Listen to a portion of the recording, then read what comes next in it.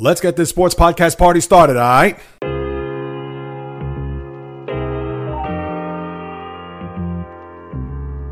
The J Reels Podcast. Why don't you wait until July 1st to make an announcement? What a disgrace. He can rack up all these numbers in October, November, and December, but what really counts is let me see this in January. The sports rebel without a pause, delivering fast-paced, jam-packed sports talk like no other. Listen, I gotta call it as I see it. He is not a good player. I'm sick and tired of having to deal with the disappointment of this franchise. When does it stop? And yes, another winter that I can sleep in peace. Coming correct, direct, and in full effect. Let's get it.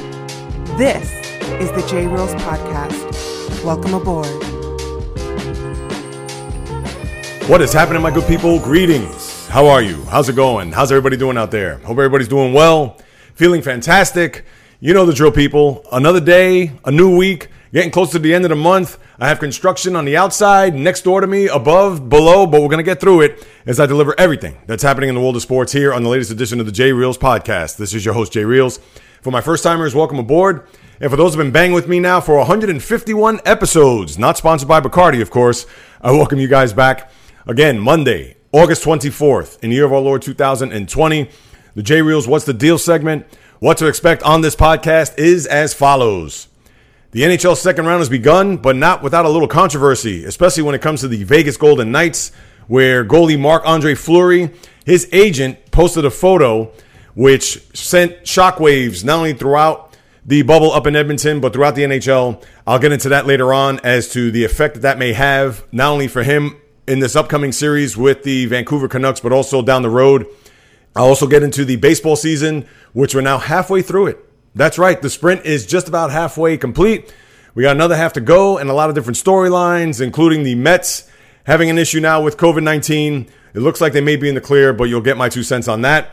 In the NFL, Earl Thomas being released, the former All-Pro from Seattle and now of the Baltimore Ravens, punching a teammate on Friday, being released yesterday. Is he worth signing if you're another team? Does he still have enough left in the tank? You know, I'll dissect that situation later on. Also, the greatness of Dustin Johnson as he wins another tournament on the tour, second to Tiger Woods over the last 15 years, but he's only won one major. So we'll break that down later on. We'll also get into my hero and zero of the week.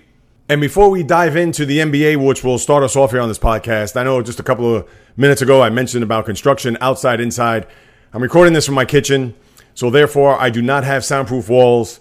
For whatever the reason, the construction that's going on outside, that's not as bad. You may hear some drilling and hear some noise in the distant background. But for whatever the reason, somebody must be building a Noah's Ark, whether it's next door, upstairs, downstairs, whatever it may be. So if you do hear some banging, it's definitely not on my end. But with my voice and the way I'll project, hopefully that will surpass all the extraneous noise. And you can just focus in on what it is that I have to say about what's going on in the world of sports. So without further ado, the tip-off is the NBA. And if you're Adam Silver, and as I like to say, the powers that be in the NBA offices down on Park Avenue, they are doing backflips and cartwheels because the first week has been a major success when it comes to all the different storylines, all the different game-ending clutch threes, as we saw yesterday with Luka Doncic, and so many other storylines that are emanating from the bubble down in Orlando that they only hope that week 2 of the first round gets even better. Now, mind you did have a couple of sweeps in the process, and we're going to talk about the teams that have left the bubble, which will be Philadelphia and Brooklyn, which are interesting storylines when we get into the offseason. But before we do get to that, unlike the NHL, which will be the following segment, and they have not had a good first round, the NBA certainly wants to piggyback off of everything that's happened here in this first week. And we also got to remember, once the restart began, we had those 8 regular season games. We had, of course, the play-in game between Portland and Memphis. So the time was finally ripe, and I'm sure the basketball fan and maybe even the casual or diehard sports fan was ready for some postseason basketball. Well, after this first week, they certainly got more than what they've ever bargained for. And when you bookend both from Monday when the postseason began and yesterday, you had a lot in between that you could chew on and certainly dissect and regurgitate when it comes to what happened on the floor in the association. And we could go through the early series first, the 2 sweeps with Boston sweeping Philadelphia and Toronto sweeping Brooklyn to the point where Toronto scored 150 points last night. And we understand that the Nets are undermanned. We know who's not in the lineup and who hasn't been playing and who's certainly not even in Orlando at the moment. But we'll get to both Philadelphia and Brooklyn later on as far as their off seasons, because those are two of the more intriguing teams going into next year. And I understand the focus is all on the playoffs right now. But because of the way the seasons had ended for Philadelphia and what's next for them, and Brooklyn and what really lies ahead in their future are going to be fascinating to say the least. But with those two teams out in the East, you're looking at a 3-0 series lead with Miami and Indiana. So that looks like it's going to close out. And that's one thing. The East has not been as thrilling as the West. Now, unfortunately, these series have gone out of hand to the point where you have a lot of 3-1 deficits, or in this case, 2-1 deficits that can be 3-1 by the end of tonight, because you'll have Orlando and Milwaukee playing a Game 4 today, as well as Portland and the Lakers. But the play that's been going on between, whether it's Dallas and the Clippers, that's a series where Dallas could be up 3-1 right now. If it wasn't for the outlandish ejection of Kristaps Porzingis, and mind you, he probably shouldn't have gotten his nose dirty considering he had a technical and he was on the verge of getting another one, in which he absolutely did. But that was a disgrace for the officials to go ahead and eject the Mavericks' second best player. And when you look at how this series has played out, I thought it was going to be a cakewalk despite the heroics of Luka Doncic. And remember, he turned an ankle in Game 3 and was questionable for Game 4. And then Porzingis had the injury bug, and a lot of people thought this is where the Clippers will take off. And even with the Mavericks having a big lead down the stretch in Game 4, it wasn't until the overtime at 133, 132 where Luka hits that step-away three, which I think is a walk. I know that James Harden, I've gotten on his case, and it's very questionable the way those step-back threes can be interpreted, because it does look like a slide step. It does look like they take that extra step, but it never gets called. But with the way Dallas has put themselves back into the series, and it's a best of 3, we understand there's no home court involved, so it's not as if the series is going back to LA where the Clipper fans can unite and try to push their team to a victory at the Staples Center. But with the way that series is shaked down, that has been fascinating to see whether or not that Dallas can get to the next round and upset, and that would be a monumental upset if the Mavericks somehow, some way find a way to win the series. And then what started off this whole playoff binge was when you look at Game 1 between Utah and Denver, and how Utah late had a 4-point lead with about a minute and a half to go. And then you had the misfortune of Donovan Mitchell, who had a phenomenal game last night, and we'll get to that in a minute, where he scored 57 points in that Game 1, but had brain lock as he wasn't able to get the ball past midcourt, where the 8-second violation timed out. And then Jamal Murray hit a 3 to cut it to 1, and that pretty much propelled the Nuggets to win a Game 1, and where there was no excuse for Donovan Mitchell to say, hey, that's all on me. It was my fault. And rightfully so. And we thought that that would have been damaging at that point, because with Denver being a 3 seed and Utah being a 6, Mike Conley out of the bubble, Utah doesn't really have a lot of firepower other than Donovan Mitchell, but they certainly proved us wrong. And when you look at the way Utah has played since then, they've won 3 straight, including yesterday's game where Donovan Mitchell scores 51 to topple what Jamal Murray did in scoring 50 for the Nuggets. And here we are where another upset could be in the making. And if you listened to me last week, I didn't think that a Utah upset over Denver was going to be big in the grand scheme of things. Not to say that Utah and Denver are pretty much equal, and you could actually say Utah has been better and they could have swept this series. I didn't think it was going to be anything worthy of an upset, because even going back to breaking down the first round and how I even thought that if the Sixers would have beaten the Celtics, that would have been the bigger upset as far as the 3-6 is concerned in comparison to out west. But now you have a situation where the Jazz could win a Game 5 tomorrow, move on to the next round, and certainly break the hearts of Nugget fans, because as we've seen throughout the whole year, despite the fact coronavirus interrupting those 4.5 months in between, Denver was certainly a solid team. They were a team that a lot of people thought could be a 2 seed. They ended up being a 3 seed. And right now they're just 1 game away from being eliminated in this postseason altogether, which would be just an awful job. There's no way to cut it. Even if they go to 7 games and lose, to think that they actually have come this far with the players that they have in their team. They have 2 prolific scorers. You have an all-NBA player in Jokic. Murray, as we've seen throughout the course of this series, has put up points in a big way, even though yesterday in a losing effort, where Utah doesn't have that type of firepower, as I mentioned before. And here they are, just one win away from moving on to the conference semifinals.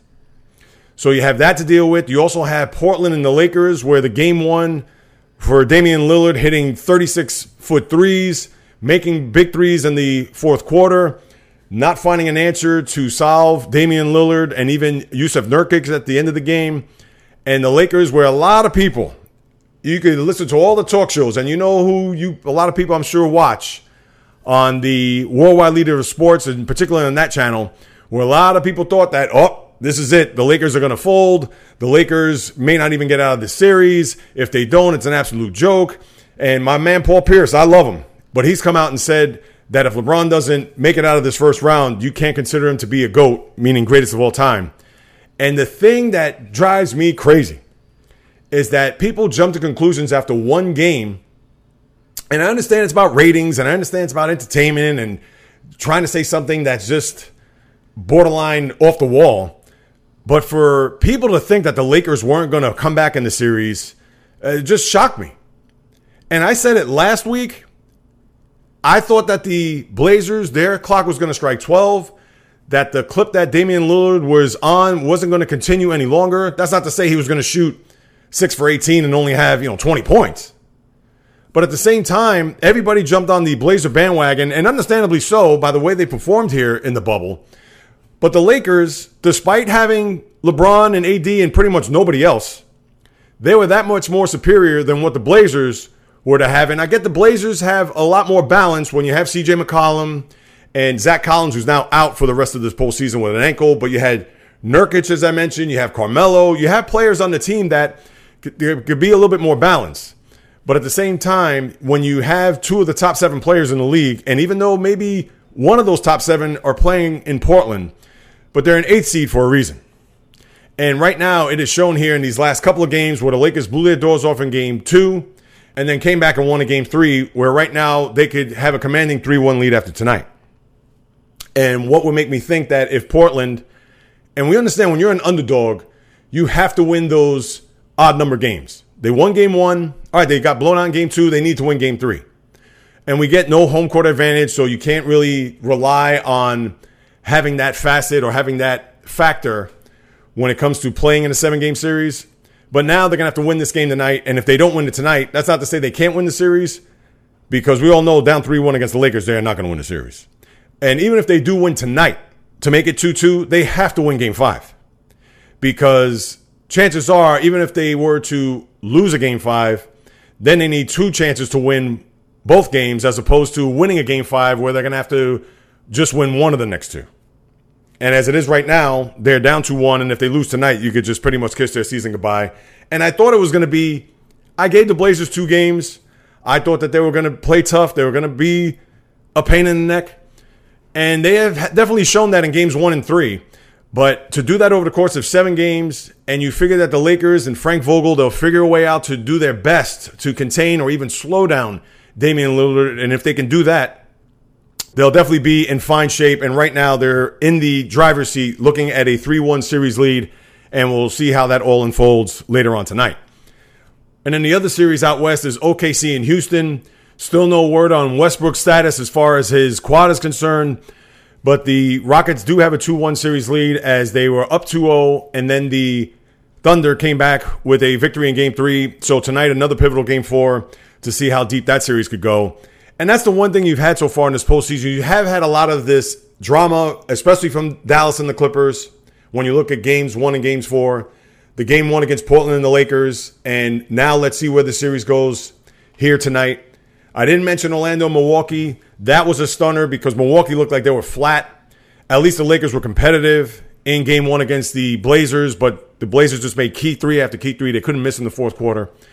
And with the Bucks, you kind of wondered whether or not they were going to be in this lull, considering they had not played well since the restart. And then now they've won 2 games in a row, and you would think they're going to be off and running here. And how I looked at both the Bucks and the Lakers game 1 losses, where everybody thought the sky was falling, I thought that this was a good thing for them. To get punched in the mouth early, to get that wake-up call, to look at it and say, all right, we got to get our act together. Let's go right out of the gate, game 2. And both teams did so. And then now they have 2-1 series leads as both teams will play today. So to me, everybody was thinking that the Lakers and Bucks, oh boy, here we go. It looks like they're not going to even get out of the first round. And here are all the different storylines and all the proclamations and everybody coming out and saying that. Even more so for the Lakers than the Bucks. But it's one game. One game does not make a series, people. This isn't the NFL. Obviously, this isn't the NCAA tournament where you lose one game and that's it. And barring any major injuries to major components on each of those teams, they'll be fine. And lastly, and I've said it again and one more time, these teams, the Magic and the Blazers, and despite the Blazers' brilliance in the bubble, they're 8th seeds for a reason. So that's what we got there with the NBA. And as far as moving forward, we can't get to the next series. We're looking at Boston and Toronto matching up in a 2-3 in an Eastern Conference semifinal, which is going to be just an all-out battle. Right now, they're going to have enough rest. Both teams are playing as well as they possibly can. We know about the Gordon Hayward injury, who is going to be out 4 weeks with the ankle. Kemba Walker was brilliant here in this opening round. Same for Jason Tatum. They just played stupendous in disposing of the 76ers. And then Toronto, what could you say?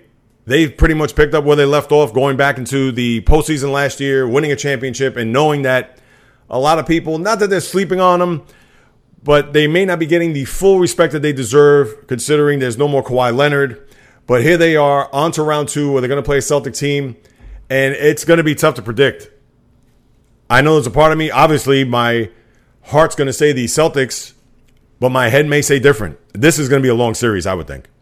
I don't think this is going to be a 4 or 5 gamer. Obviously, this could be 6 and possibly even 7 games. I know this may sound like a reverse jinx, but I'll say Toronto in 7. And the reason why I say that is because championship medal, Nick Nurse is, you have to say right now, is better than Brad Stevens as far as the coach is concerned. And we know Stevens and his culture and everything that he brings to the table as far as the Celtics are concerned. But you think they'll do just enough? They have some bodies that they could throw at Jaylen Brown, Kemba Walker, as these series now get deeper and the games are every other day, how that knee's going to respond. It's good that they'll have a few days before they get started here in this second round, but you got to wonder about his health moving forward. You always have to hold your breath with Kemba Walker, at least for the time being. And with everything that Toronto has shown, and mind you, the Nets are undermanned. You know, it's not as if Kyrie was out there, Spencer Dinwiddie. Not that DeAndre Jordan's going to make that much of an impact, but you know what I'm saying. Now there's going to be a whole different beast, and this is why I could see this just being a 7-game series. But if I had to choose in my head, I'm going to say Toronto only for those things that I mentioned. Championship pedigree. Now, Kyle Lowry's hurt. That you also have to keep in mind. Who knows how long he's going to be out, if he's going to be out. But that's something that you got to definitely factor in. And when you look at him and Kemba Walker, those are going to be 2 key components as to how far these teams go in this next round. So definitely got to keep that in mind. But I think Toronto, just with that championship medal, Nurse maybe pulling a little rabbit out of the hat. And Toronto has actually played well against the Celtics here over the years, especially in the last couple of years. So I'm just going to give them a slight edge and win the series. Now, as far as the Sixers and Nets are concerned, the Sixers just had a very disappointing ending to their season. We all know that a lot was going into the season based on last year losing to the aforementioned Raptors in that Game 7 with the lucky bounce from Kawhi Leonard's game-ending and series-ending buzzer beater. And with everything that cast over this organization, going back 7 years with the process, bringing in Brett Brown, all the draft picks that they've had over the years, now finally getting all the pieces together, trading for Jimmy Butler, trading for Tobias Harris, the process finally arriving, and then losing the way they did in the last postseason, coming into this year, knowing that this was not necessarily a boom or bust year, but there were a lot of people that picked the Sixers to go to an NBA final. And now you sign Tobias Harris to a 5-year, $180 million deal, which right now looks just absolutely abominable. You also look at Jimmy Butler going to Miami, where his team has a 3-0 series lead, and maybe Butler was the guy they should have kept and let Tobias Harris go, only because he has the chutzpah. And maybe, just like he did in Minnesota, not that I know anything about this, but possibly the same situation in Philadelphia. They didn't want to bring him back because Butler probably would be a little bit abrasive to the younger guys on the team, especially not knowing the mental and psychological fortitude of a one Joel Embiid and even Ben Simmons for that matter. So maybe Butler was not going to be the right guy from a chemistry fit to re-sign him, as opposed to them re-signing Tobias Harris, who does have talent and has shown that he can perform at a high level, but the consistency of that is like the wind. One day it blows strong, and other days you're just suffocating. And then, of course, they end that trade with Jimmy Butler. They bring back Josh Richardson, where we know they do not have a perimeter threat as far as shooting is concerned. And what happened? Richardson pretty much was a non-factor in this postseason. And right now, if you're a Sixer fan, you have to be shaking your head from the top on down, wondering what Elton Brand's going to do as his team is hamstrung with all these contracts between Simmons, Embiid, Harris, and the Horford contract is even looking that much more abominable. And knowing that the process has come to a point where they need to produce and go deep into postseasons, even more so bring back a title to Philadelphia for the first time in, 37 years, which now is going to be 38 when you're looking at 2021. And how they're going to do that this offseason is going to remain the biggest question. Does Elton Brand come back?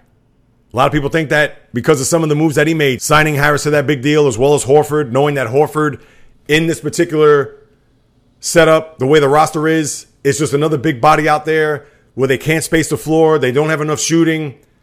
Horford does provide some offense. We know he's there for rebounding, toughness, and also defense, but he's not a guy that's going to wreck a game or put his fingerprints on a game as far as the score sheet is concerned. We've talked about Embiid time and time again. I'm not going to pick on him, but Embiid really needs to get himself focused this upcoming season, not just from a physical standpoint, but just to be that beast that he should be night in, night out. The coach, as we've said, I understand this may not be his fault, and who knows if ownership is going to look at this and say, well, Ben Simmons was out. We didn't have our full slate, our full arsenal of players that could have pushed the Celtics to maybe more than just 4 games.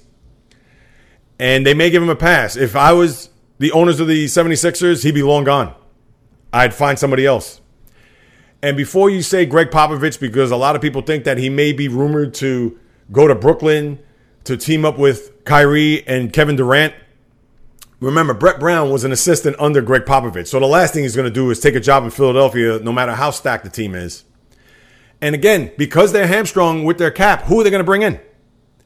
Who are they going to, unless they make a trade, and there may be a lot of rumors about Ben Simmons going elsewhere, and it may be time to break that up. Who knows?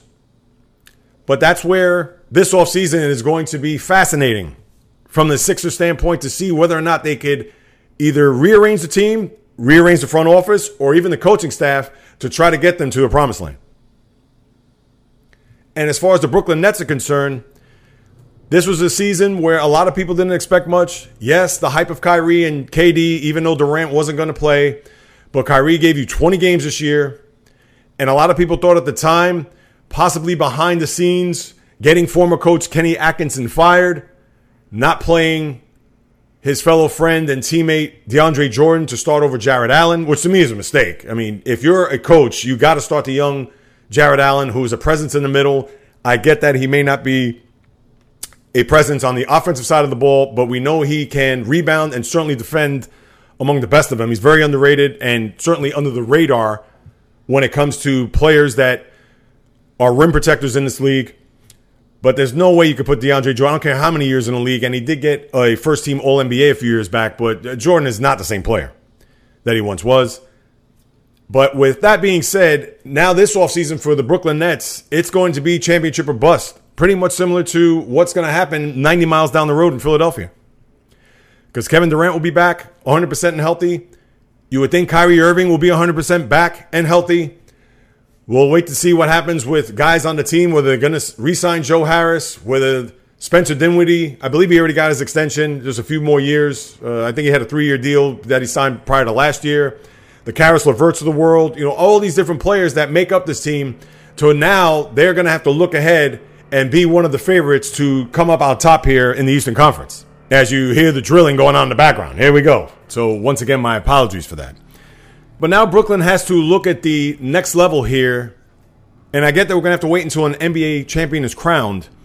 But the Nets now have to have their sights set on next year and wondering what pieces are going to fit As Kyrie said, as he broke down in one of his press conferences right before COVID, how, yes, we do have some of the pieces in place, but we do need a couple of others. And he cited certain team members, whether it was DeAndre Jordan, obviously Kevin Durant, Garrett Temple, Spencer Dinwiddie, Karis LeVert, but he left out Joe Harris. He left out Jared Allen and a couple of others, which made you think that maybe these are guys that shouldn't be here, that they could be packaged to bring in somebody else to secure this roster and go for it all next year after the hype and hoopla of last offseason, bringing both of these guys into the fold in the borough of Brooklyn. Now we're all going to see what the GM, Sean Marks, is going to have up his sleeve. It's going to be fascinating from both ends, and I get that people right now aren't focused on the Sixers and focused on the Nets, but the only reason why I bring them up is because now both of those teams, and in particular the Brooklyn Nets, because not having Kyrie for a full season and Kevin Durant, those teams are on the clock.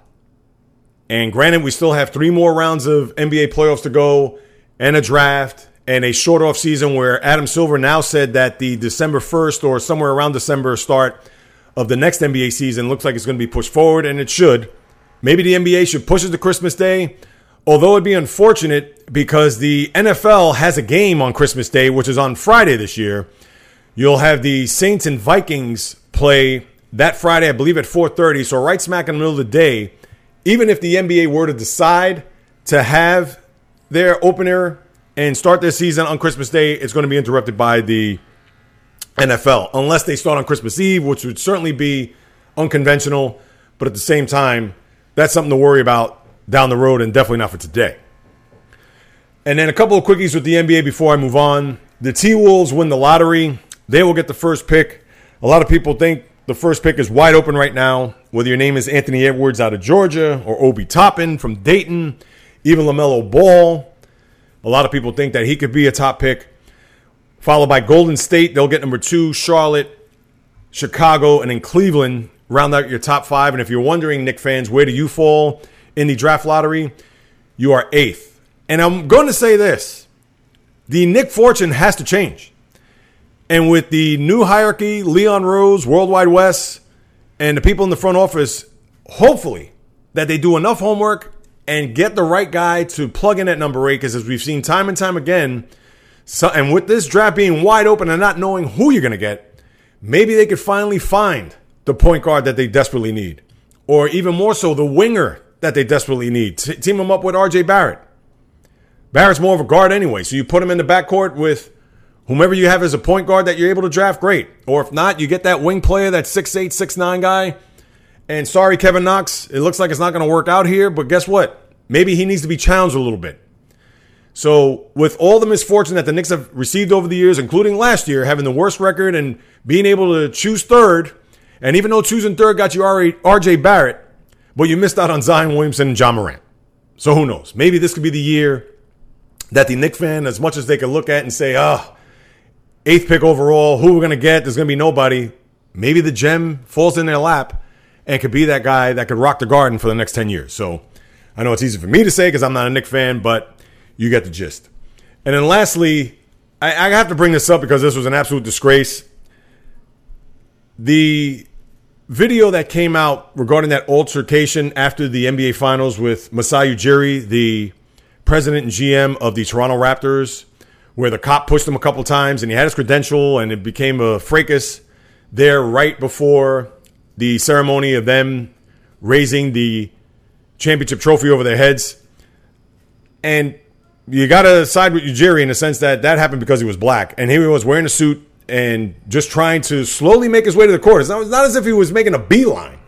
He was slowly just making his way to get to center court. And thankfully, Kyle Lowry had to drag him out, but not before all the pushing and shoving and just the derogatory words said by that cop. And it's just a disgrace. And you would only hope that the cop does get some sort of punishment here, because obviously it was not right and it was certainly unjust. And to see that video come out a year later, and even the police force trying to cover it up, saying that, Ujiri was the one that was the instigator, or he was the one that caused psychological and physical harm to the police officer, who I don't even know his name, and I could care less. But that's just an absolute joke. And please, that guy just needs to be sent off to another planet somewhere, because the way he handled that was beyond unprofessional and an absolute disgrace. So I just needed to throw my 2 cents in on that, because that's something that you can't unsee, and it just makes you shake your head and think, what possessed this cop just to not only tell him to back the F up, but also to shove him a couple times. I mean, geez, the guy's ready to pull out a credential. You know, it's not as if he's trying to run out to the court like a madman. So I just had to throw that in there. Now, to turn our attention to the ice and what's happening there in the NHL, as I said at the top, not a great first round. You had no Game 7s. I think probably for the first time, I don't know since how long, but you always have a Game 7 in the first round. This time, you did not get that. None of these series were in doubt. And it was indicative because you had 5 of the 8 first-round matchups go 5 games. The other 3 go 6 games. And like I said, they were not even in doubt. Yes, I get that St. Louis came back to make that series 2-2. And we know the Blues, former Stanley Cup champs. But at the same time, once Vancouver took a 3-2 lead, again, no home ice. You probably thought to yourselves, maybe they'll go to the 7th game. But Vancouver showed who was boss and won that series. And now you have a situation here in the second round. And just to kind of go through these first round, I mean, really, do we talk about Tampa exercising a few demons there after what happened last year with Columbus? I guess you could talk about that. The Islanders, who were up 3-0 at this time last week, they did lose a game 4 where Alex Ovechkin scored 2 goals, but then bounced back nicely as they win that series in 5. The Bruins disposing Carolina. Montreal and Philly, although Philly had to sweat a little bit. Remember, they were even at 1-1, but then the Canadiens showed a little bit of fight, but not enough for them to upstage the number 1 seed Flyers. And then out west, if it wasn't for Joe Pavelski's overtime goal in Game 4, the Stars may have not made it out of the first round because they were down 2-1 in that series. And with the overtime goal in Game 4, they were able to win the next 2 after that. So they cruised in beating Calgary. Arizona and Colorado. Colorado just blitzed them in those last 2 games. I mean, blew them out to the total of 14-2 as far as goals are concerned.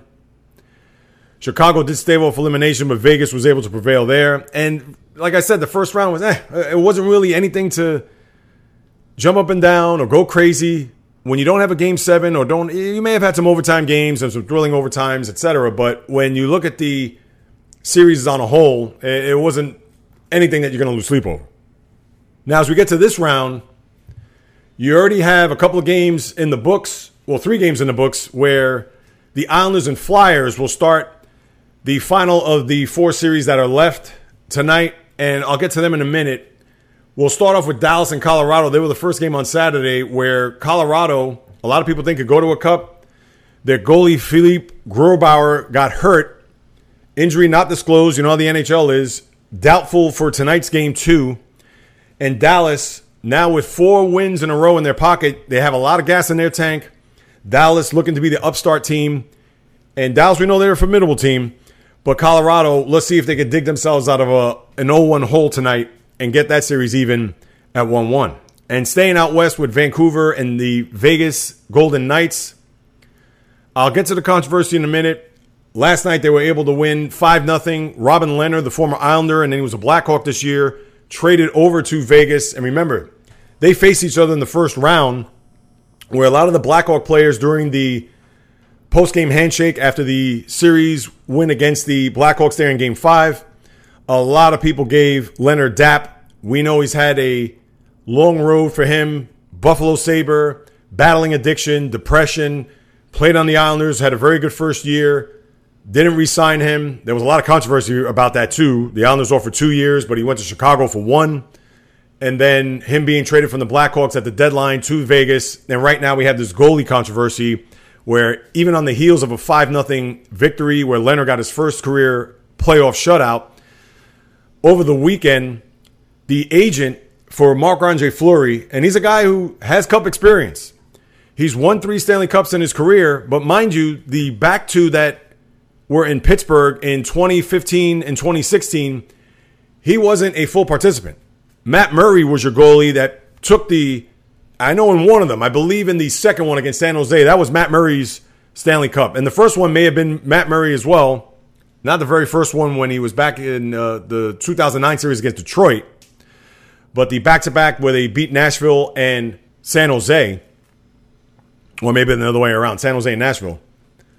So here we are with Fleury and his agent posting a photo on Twitter with Fleury standing in net and then superimposing a knife going into his back with the name of the coach of the Golden Knights, Peter DeBoer's name on it, and where Fleury had to ask his agent to take the photo down. I mean, now how bad is that? Now, was it calculated? Was it something that Fleury was aware of? I know he had a press conference. I didn't get to watch it. But Fleury, I'm sure he probably said all the right things. Wasn't going to upset the apple cart. The team has been playing well. I'm sure he's got to be a little bit bitter, knowing that Leonard came here mid-season and now he's pretty much going to ride the sucker out barring injury or just him falling apart. And I'm not saying personally, just on the ice. And Fleury is a guy, if you've watched him over the years, we all know he is a top goalie. But you got to wonder sometimes between his ears and his psyche, because we've seen him being pulled in many playoff games, especially when he was a member of the Pittsburgh Penguins. We understand that 2 years ago, he took his team to a Stanley Cup final against the Washington Capitals. Didn't come out victorious in that, and he's had a very good career. We know Fleury has been a guy in net for a long time and has won big games, but he's also been soft and given up a lot of cheap goals throughout that process. And if that's what Coach Peter DeBoer sees in a one Robin Leonard, bigger target, obviously a lot more efficient, I guess, in his eyes. And now you have this situation with Fleury where he's probably going to have to bite his tongue and play the good soldier until he gets his opportunity. And it's tough luck. What could you say? We all know the Stanley Cup, your goalie is like your ace starting pitcher. And you got to ride that sucker out until the wheels come off. So was it right for his agent to put that photo out? I'm sure if Fleury knew about it, he probably wouldn't have even thought about having his agent do something like that. Or maybe because he thought his agent was doing it, that's not on Fleury, that's more on the agent. But it still looks bad because of the guilt by association. So just terrible on that part. And then you had the Bruins and Tampa last night to go to the East. I'm going to say this. Now, they won 3-2. I know Tampa had a couple of goals in the third period and one late to make it a little interesting. But the Bruins hung on to win 3-2. And they take a 1-0 series lead against Tampa. But watching the last period and a half of that game just goes to show you, and you know, time for me to get on my soapbox, people. It's just an absolute travesty how this game is played now. And I'm going to call it the 3 J's. All you see in these playoff games now are jostling, jabbing, and jawing. And I understand you're not going to see a lot of fighting. You're not going to see a lot of fisticuffs, although we've seen some early on. But when you have guys like Victor Hedman, and we all know he's an excellent offensive defenseman, but when he's trying to stare down other players on the team, and we get that Hedman was 6'5", 6'6", he's a tall guy. But has this guy ever fought on the ice in his professional career at all? And I'm talking about fight. I'm not talking about wrestling. I'm not talking about going down to the ice, swinging sticks. No. I'm talking about drop the gloves and let's go at it. Has a guy ever had a fight in the league? I would think not. And if he has, despite him being 6'6", he is not that type of player. And also when you have guys, we've seen it from the beginning of time, the agitators, guys like Brad Marchand, who is going to get under the opponent's skin, whether your name is Claude Lemieux of hockey yesteryear or Ken Lindsman, Dino Ciccarelli, even Esa Tikkanen. And I get that he does scrap and will get into fights more so than the guys that I mentioned. Because Dino Ciccarelli was a notorious stick swinger. And Esa Tikkanen was an agitator to no end. But either one of those guys couldn't fight to save their life on the ice.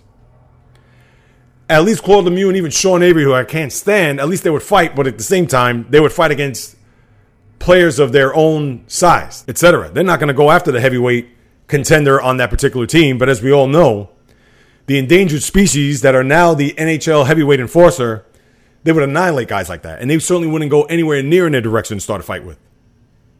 They'll fight a guy that they know they could pick on. They'll fight a guy that they know that they could beat up. But when it comes to, let's say, a Ryan Reeves or a guy that would just wipe the ice clean with them, they won't even be in anywhere near their breathing space. And that's what I don't like to see. Because when all these stare downs and all this jostling and jabbing, cross-checking each other, and it's a disgrace.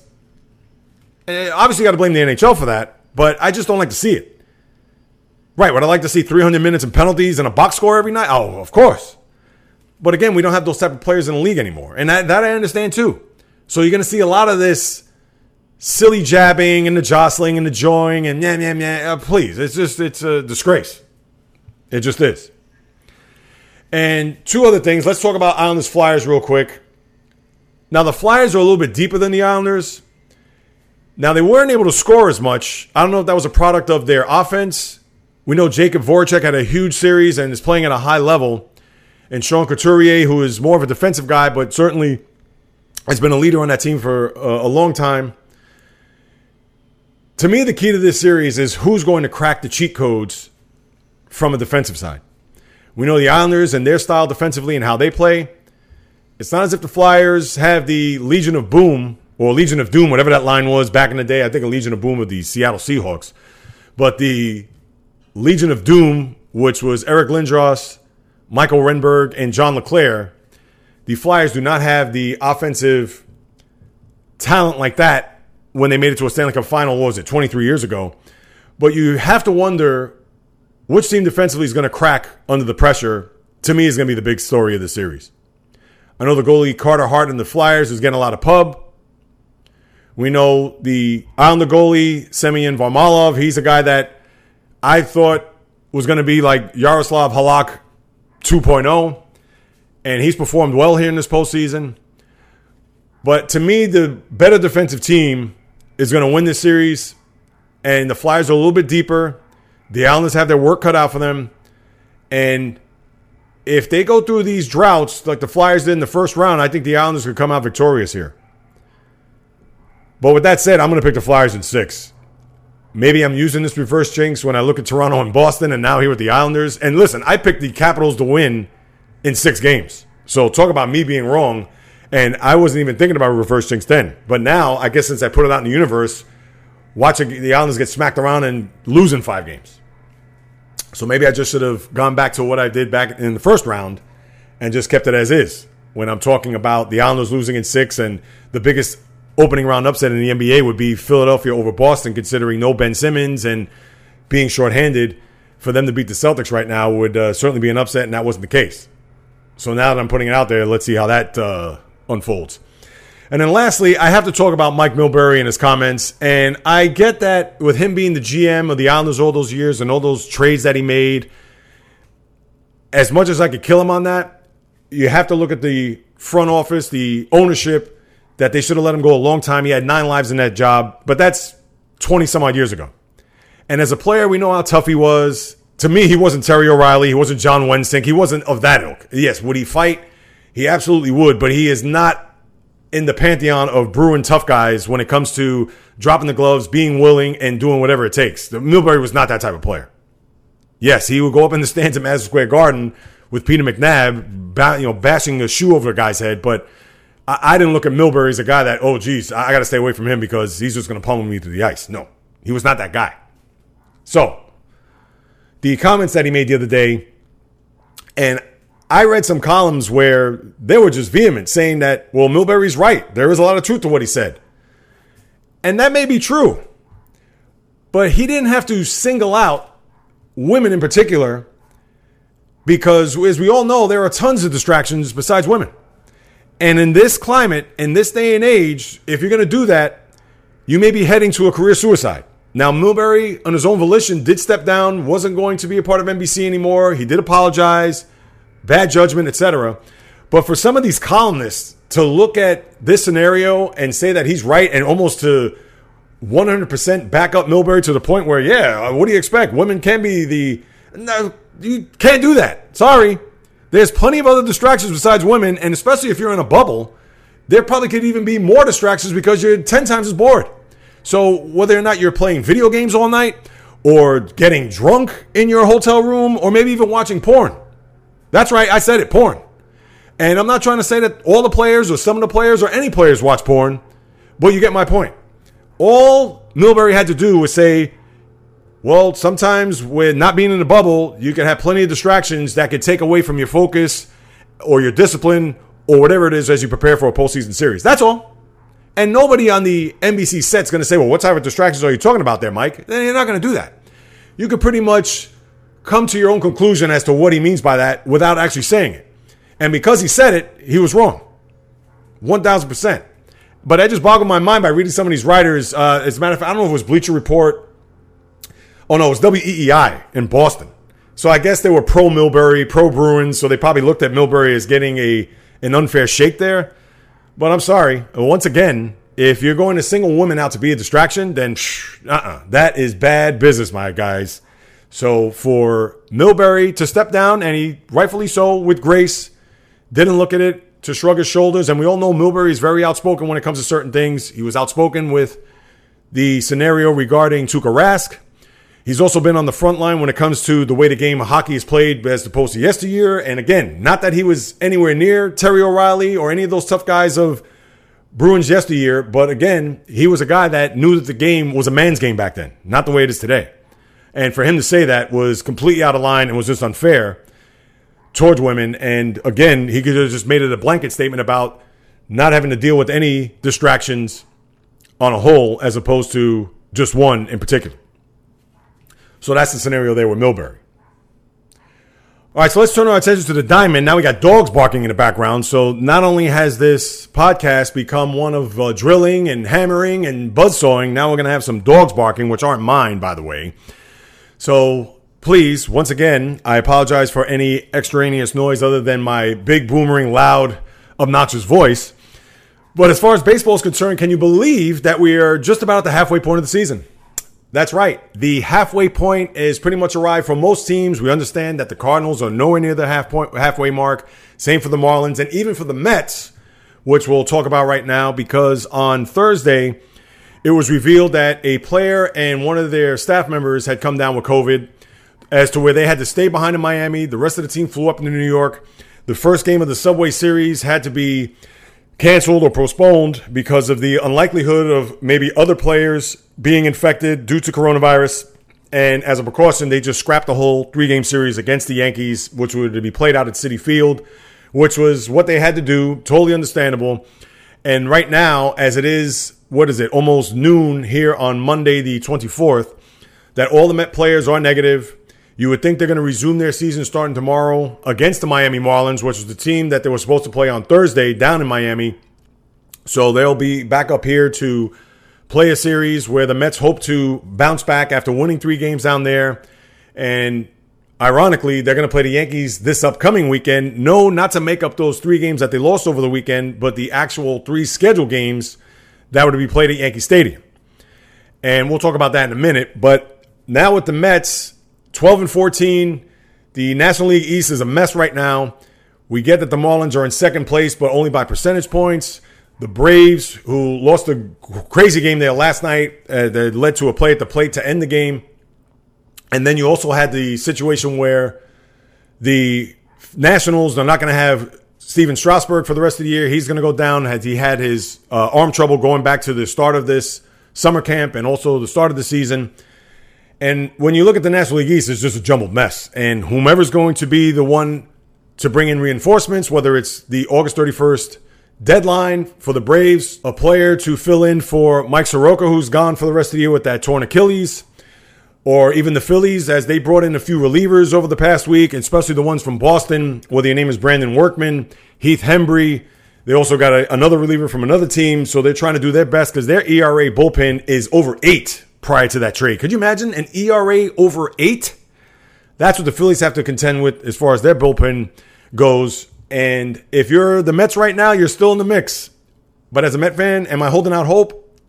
Maybe a sliver. But you know how cynical I am, and with the way the Met team has been. And speaking of closers, now we have to deal with Seth Lugo being part of the starting rotation with all the injuries and everything that's happened with the Mets here. David Peterson on the IL. We know about Michael Walker not coming back. And they don't really have reinforcements down in their taxi squad, their extended team, with the way the rosters are now in this sprint of a season, that they're going to stretch Seth Lugo out. to be a starter. And to me, that's going to end up being disastrous. And it actually comes across as desperate, if you ask me. So when you have that to deal with, and now you have the closer in the ninth inning is going to be Edwin Diaz, as it's official, that is going to be a recipe for disaster. And I got news for you. If it rears its ugly head in the next few days against the Marlins, and especially over the weekend against the Yankees, where you're not going to see Jacob deGrom or Garrett Cole, we're not going to see that matchup. You're probably going to see a lot of high-scoring games, as you're going to have guys like Rick Porcello and Jordan Montgomery start these games. Jay Happ. It's going to be, you would think, a high-scoring affair all three games. And at some point, if the Mets have a lead in the ninth inning, you're going to see Diaz in a big spot against a Yankee team, which is depleted right now. Gleyber Torres had to go on the IL. We know about LeMahieu. Aaron Judge may actually come back tomorrow in Atlanta against the Braves. You know about Stanton. They've had all these players on the IL, but even then, they are the Mets, and they always reinvent and find ways to lose these games. So, and then with the Yankees, haven't played since being swept by the Rays, who are right now in first place, and will go through the lay of the land in Major League Baseball as we get to the second half, which is kind of crazy to even say. There you go. You got some more drilling for you there, guys, in the background. So you have Tampa leading the American League East, who did a phenomenal job at Yankee Stadium. And as we know, they're a team that is pretty much resourceful from the standpoint of 1 through 25. It's not as if they have superstars on their team, or they do have very good pitching and a very good bullpen, but they don't have anybody that's flashy. They don't have anybody that's going to stick out as far as who the top player on the team is, because a lot of people will think Charlie Morton is that guy. And we're not even talking about Blake Snell, who won a Cy Young 2 years ago. So Tampa Bay, they're totally going to do it from a team effort, unlike the Yankees with all the star power that they have. The Central is looking to shape up pretty well here. Now, remind you, the top two teams in each division are going to make the postseason. So you're going to have a fight to the finish between the White Sox, who had won 7 in a row prior to losing yesterday to the Cubs. They've been mashing home runs left and right. Jose Abreu actually hit 4 home runs in 4 straight at-bats, which tied a record. And the White Sox, who a lot of people thought were going to be a sexy pick with all the young players on that team, the Yohan Moncadas of the world, the Luis Roberts, the Eloy Jimenez. We know about the imports that they had with the Yasmani Grandals and the Dallas Keuchels of the world. So the White Sox are looking to put not only their fingerprints in Major League Baseball, but even in Chicago, because with them and the Cubs being at the top of each of their divisions in the American and National League, who knows if we could get to see a Windy City series, which would be pretty fascinating to the diehard baseball fan, maybe not to the casual fan. So you have the Twins at the top spot in the Central, and the Indians and White Sox, they're all separated by 2 games. Out west, Oakland still performing at a high clip there, 20-9, still ahead of the Astros. And the Astros got swept in San Diego. The Astros have certainly come back from their atrocious start, but they right now are looking at the second seed. But right now, second place for them will be good because they'll make the postseason with that. The rest of the division has just fallen apart, whether you're in Texas with the Rangers. Obviously, the Angels are awful. And even though the Mariners have been bad, despite them winning a series and sweeping a series over the weekend, but Houston right now will be in good shape to make the postseason, even if Oakland goes ahead and wins the division, which it looks like will be the case. I mentioned the National League East. That's just one big giant toss-up. You would think the Braves would come out on top just based on their track record over the last couple of years. Let's see what the Phillies do now as they rework their bullpen. And even though right now they're currently in last place, but you got to remember, the NL East is separated by 4 games. So you got to keep that in mind. So every team has a shot. The Central with the Cubs, as I mentioned before, they look to try to ride their hot start. And with the Cardinals trying to make up these games, and with all the other teams falling apart, whether you're the Cincinnati Reds or the Milwaukee Brewers, they certainly have a good shot to go deep into October. And it's going to be amazing to see with the Cardinals, because the Cardinals may be the second place team in that division, and they may only end up playing 48 to 50 games. Right now, they've played 17 games, where most teams have played anywhere between 27 to 29 games. And they have a lot to make up here.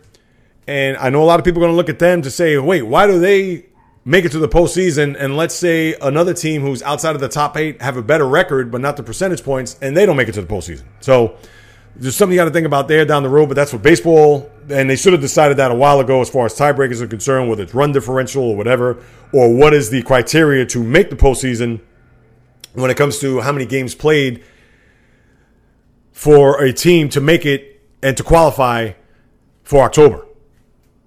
Because if everybody's played 60 or 58 or even 55, but when you have the Cardinals playing 51, but they make it to the postseason, how's that fair? And then out west, the Dodgers just keep mashing. 22-8, best record in the sport. And you got to wonder, as I said before, if this isn't going to be their season, you got to wonder when it's going to be their season. 7 straight postseasons, 2 World Series, heartbreak after heartbreak in this postseasons. And Mookie Betts looks like the guy that could be the NL MVP, as he's been just a spark plug for that team. And we understand there's a team that plays 2 hours south of that would say, no, wait, our guy's the MVP, and one Fernando Tatis Jr.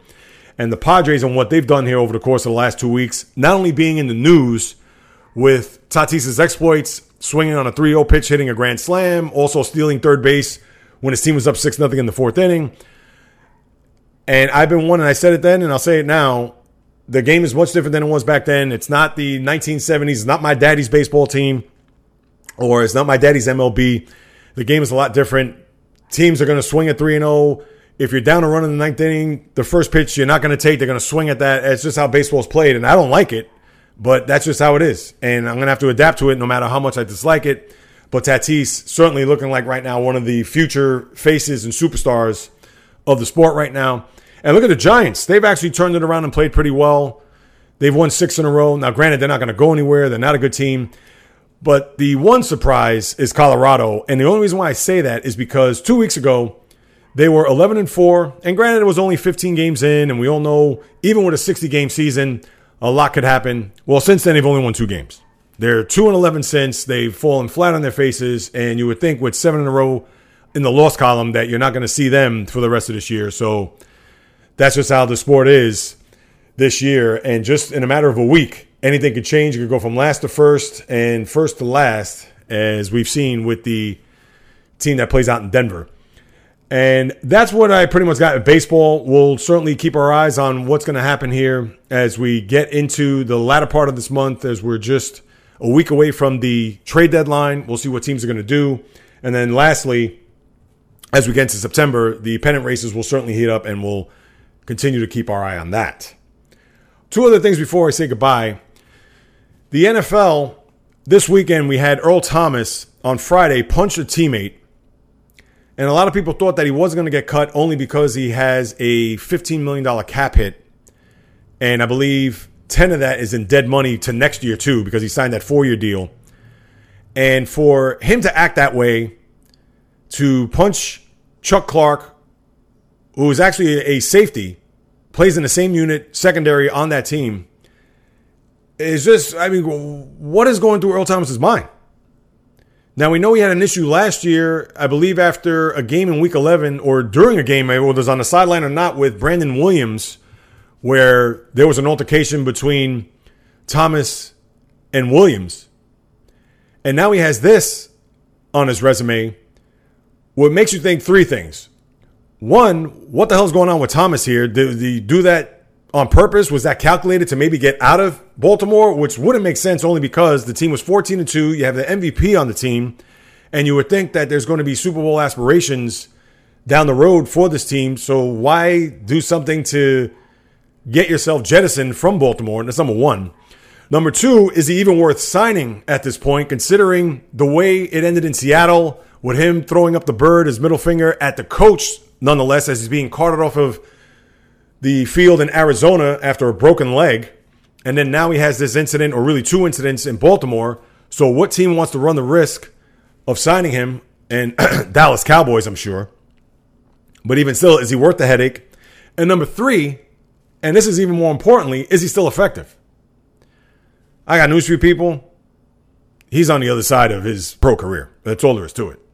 As you've seen last year, especially in the playoff game, we all understand that he was a great safety. I'm not going to say Hall of Famer just yet. I'm sure he definitely has Hall of Fame numbers when it comes to his play. We know about the Legion of Boom, the old secondary coined by the former team with Richard Sherman, Cam Chancellor, Byron Maxwell, Earl Thomas, etc.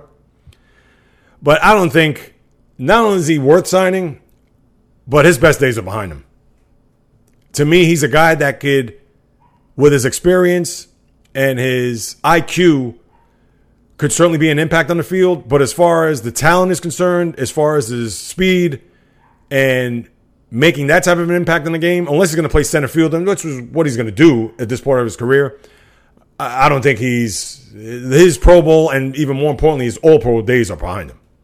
So I certainly wouldn't take a chance on him, and I wouldn't expect to get the 2014 Earl Thomas on my team if I was a Dallas Cowboy or any team that was desperate to sign a veteran presence like that. So that's number one. Ron Rivera with this cancer diagnosis, just not only a tough break, just an unfortunate break for a team that's trying to change its image. Rivera's, we know, a new coach coming into this organization that has to rebrand. Also, if you want to call it reculture this organization with everything that they've endured over the last X amount of years. And now you have Rivera, who is as tough as they come. He knows that tough days are lying ahead, but he's going to march on. So all the best goes out to Coach Rivera there in Washington. Obviously had to bring that one up. And then do we really need to hear Roger Goodell one more time have to say that we wish we would have listened to Colin Kaepernick earlier in reference to everything that he was doing back in 2016? He said that twice earlier this year. And now we have to hear it one more time when he was on that podcast, Uncomfortable Conversations with a Black Man with the former player Emmanuel Aiko. To me, it just, nobody wants to hear that. It rings hollow right now. Nobody cares. And I don't want to pick on Goodell. I understand he's easy to target, and I've targeted him several times. But to go on, and I guess that's going to be the newsworthy clip from this video that he wishes he would have heard. But we heard this before. So why is this even news is beyond me. So maybe I should fault the media more than Goodell in this case, because tell me something I don't know. And then lastly, the 77 positive test that we heard over the weekend, where a lot of people were holding their breaths from the New Jersey lab. Well, and this was through 11 teams.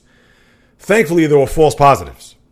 So you want to talk about Goodell and being able to exhale over his quinoa and veggie medley with the Little Caesar salad on the side.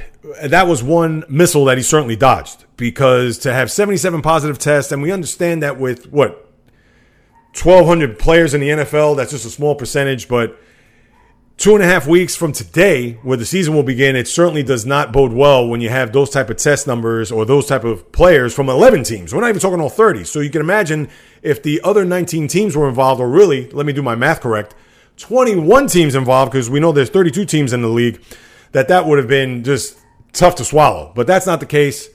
We only hope and pray that the NFL will continue to lower these numbers to get close to zero, if not zero, and get the season off on the right foot, because this is going to be one that they're going to sweat every bead from their brow to try to get through, as we've witnessed what's happening here with baseball and now with NFL.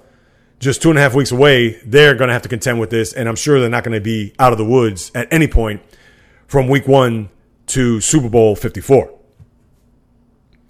And then to wrap up here, I want to talk about Dustin Johnson for a second. Yesterday, he won the Northern Trust in Massachusetts, another tour event, not a major as we know. He shot 30 under for the tournament. 30 under. That's right. When you're playing 18 holes, and it's generally a par 72, and you just do the math, and to shoot 30 under, only 2 other players in the history of the sport have done that. 2. And golf's been around for a zillion years. And he actually missed the record by 1 shot, which Ernie Els held many years ago. And if you're wondering who the third person is, Jordan Spieth. So obviously he did that within the last 10 years, and probably even shorter than that. But the reason why I bring Dustin Johnson up is because, remember a couple weeks ago, at the PGA, he led going into the final round, and Brooks Koepka came out and was a little spicy with his words, maybe throwing some gamesmanship or head games at him to maybe get Koepka going, as he was trying to win another PGA. As we know, Koepka had won the last 2. And Dustin Johnson was unable to be victorious. And with Johnson winning all these tour events, and now he's second behind Tiger Woods in the last 15 years. I believe Tiger's won 35 tour events, and Dustin Johnson's now won 22. But he only has 1 major victory. And that major was the U.S. Open back in 2016. So Johnson, who has been prolific winning these tournaments, and we can't lump him into the best player not to win a major, a la Ricky Fowler, Lee Westwood, Matt Kuchar, just to name a few. But because he's been so great on the course, and even Rory McIlroy came out and said that it was unfair for Koepka to throw shade at Johnson because he has won a major, even if it's only one, and he has more wins on the tour, 3 times as many as Brooks Koepka has, which he's 1,000% right about. But it is fascinating to know that as much of a winner that he's been over the years, he cannot win another major. Now, 2016, that's 4 years ago. You know, it wasn't as if he won last year, the year before that. It is 4 years. And Johnson, I know, has plenty of golf ahead of him. And he's won time after time after time. But it has to make you think, as great as he is, you wonder if he's ever going to be in that pantheon. I'm not going to say of Tiger or Jack Nicklaus or Sam Snead, Bobby Jones, etc. But can he be a guy like Tom Watson? Can he be a guy like Phil Mickelson? Can he be a guy that could rank as one of the top golfers of all time? And we understand it's going to be quantified by majors. And he still has plenty of time. It's not as if he's on the back end of his golf career. But when you look at what he did yesterday, shooting 30 under, one of 3 players of all time, and knowing that he's only won one major, makes you think if he's ever going to, and you think he's going to win a few before it's all said and done, but you ever wonder with all these victories that he's ever going to be one of these top-ranked golfers for his generation. Right now, just based on the numbers and the wins, yes. But if you're going to base it on the majors, no. But his story is still yet to be finished. So we'll continue to keep our finger on the pulse and see what Dustin Johnson does as the golf season moves forward. All right, let me get to my hero and zero of the week. My hero of the week is Dale Hawerchuk, the longtime Winnipeg Jet, also played in Buffalo as a Sabre, continued his career in Philadelphia as a Flyer. Sadly, he passed away earlier this week at the age of 57 due to stomach cancer. And Hawerchuk was not a great player. He was an all-time great player. Averaged more than a point a game, was part of those Winnipeg Jet teams. We get it. Back then, it wasn't the Western Conference. It was the Campbell Conference. When you're going up against the likes of Wayne Gretzky, when you're going up against the likes of other big teams that played back in the 80s out west, in particular Edmonton, he was going to be overshadowed and playing in a small town in Winnipeg. So for him to leave us at an early age, and as I've said time and time again, the sports world has just been rocked as far as all these untimely deaths, and they're just sad. What could you say? So my thoughts, prayers, condolences go out to the Hawerchuk family and one Dale Hawerchuk. They called him Ducky as he passed away at the age of 57. And then my zero of the week, and this is a layup. If you don't know this, you're going to know now, is former Reds announcer Tom Brenneman for his use of an anti-gay slur, coming back from a commercial, no less, where the mic was on and he came out with a very derogatory comment. And during the broadcast, not only sent his apology, but pretty much said, I'm not going to be heard on Reds games anymore, which was a little brazen on his part. And I'm sure he knew the writing was on the wall once it was broadcast out there. But for him to kind of do that was just very strange and very unusual as I saw the video clip. With Tom Brenneman, as much as he could say, that word is not in my language. It was just, I made a huge mistake, et cetera, but come on, Tom Brenneman. You know, whether you don't have a prejudice bone in your body, you know damn well not to say a word like that. Because once it gets broadcast, he got caught. And we understand if his mic wasn't on, we would never know. But it was, and he got caught. So with that, he is my zero of the week. All right, so that will do it, my good people, for episode 151 in the books. My apologies once again for all the extraneous noise, the construction, even the dog barking, which I believe is still barking as of right now next door. That shows you how thin the walls are here in the apartment. And until I get to a studio, we won't have to worry about that. But thankfully, that's not the case each and every week. It just happens to be one of those manic Mondays outside and inside of the abode where I currently reside in. But with that being said, people, for those who haven't done so, as I say each and every week, please subscribe, rate, and review this podcast. As we know, there are zillions of podcasts out there. And in order for this one to be recognized, your contribution is just to Go to wherever you listen to podcasts, whether it's on Apple, Google Play, Spreaker, Stitcher, Spotify, iHeartRadio, Luminary, on your phone, tablet, PC, whatever. It's real simple. All you got to do is just go ahead, click subscribe, type in a little review, give me a rating, because what that will do will increase the visibility of this podcast with all the others out there. And then on top of that, will generate interest for those outside who aren't familiar with this podcast, whether that is the former or current athlete, the broadcaster, the blogger, the studio host, the writer, whatever it is. So I can get a guest on. I know it's been quite some time, and I'm working behind the scenes to hustle to get somebody on to discuss what's happening in the world of sports, to get their experience, to get their insight. So I appreciate everybody's patience in getting that second podcast, which usually airs on Thursday. But if you could subscribe, rate, and review, your boy Jay Reels will sincerely appreciate it. And also, if you want to follow me on any of my social media accounts, please feel free to do so. Whether it's on Instagram, JReels, or the JReels Podcast, which is strictly sports. On Twitter, JReels1, just a number. On Facebook, the JReels Podcast fan page. And if you want to send me a question, comment, criticism, praise on any of my aforementioned social media accounts, you could also send me an email the old-fashioned way at the jreelspodcast@gmail.com. Again, I'm open to anything what you guys have to say. I'll be more than happy to follow up with you.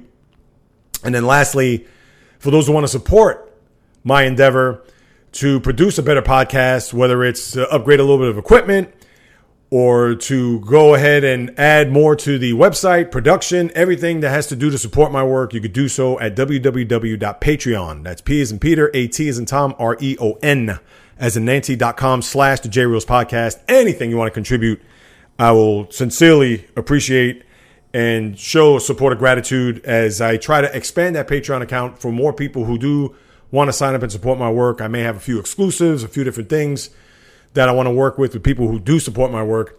So hopefully once I get that off the ground, thanks to your help, you'll be sure that in the near future, you'll hear some more news in reference to that. Because whether it's your first time listening in, your 10th, your 50th, 100th, or 150th, this is what I love to do. This is what I love to talk about. It's been ingrained since birth because I truly love to discuss anything that's happening on the world of the diamond, the world of the ice, the world of the gridiron, the world of the hardwood, the golf course, racetrack, tennis court, you name it. From my lips to your ears, from my heart to your soul, from where I am to wherever you are, the JReels Podcast always comes correct, direct, and in full effect. From the South Bronx, the South Beach, the South Central, the South Pacific, and all points beyond, peace, love, and God bless everybody. And until next time on the JReels Podcast, on the flip, baby.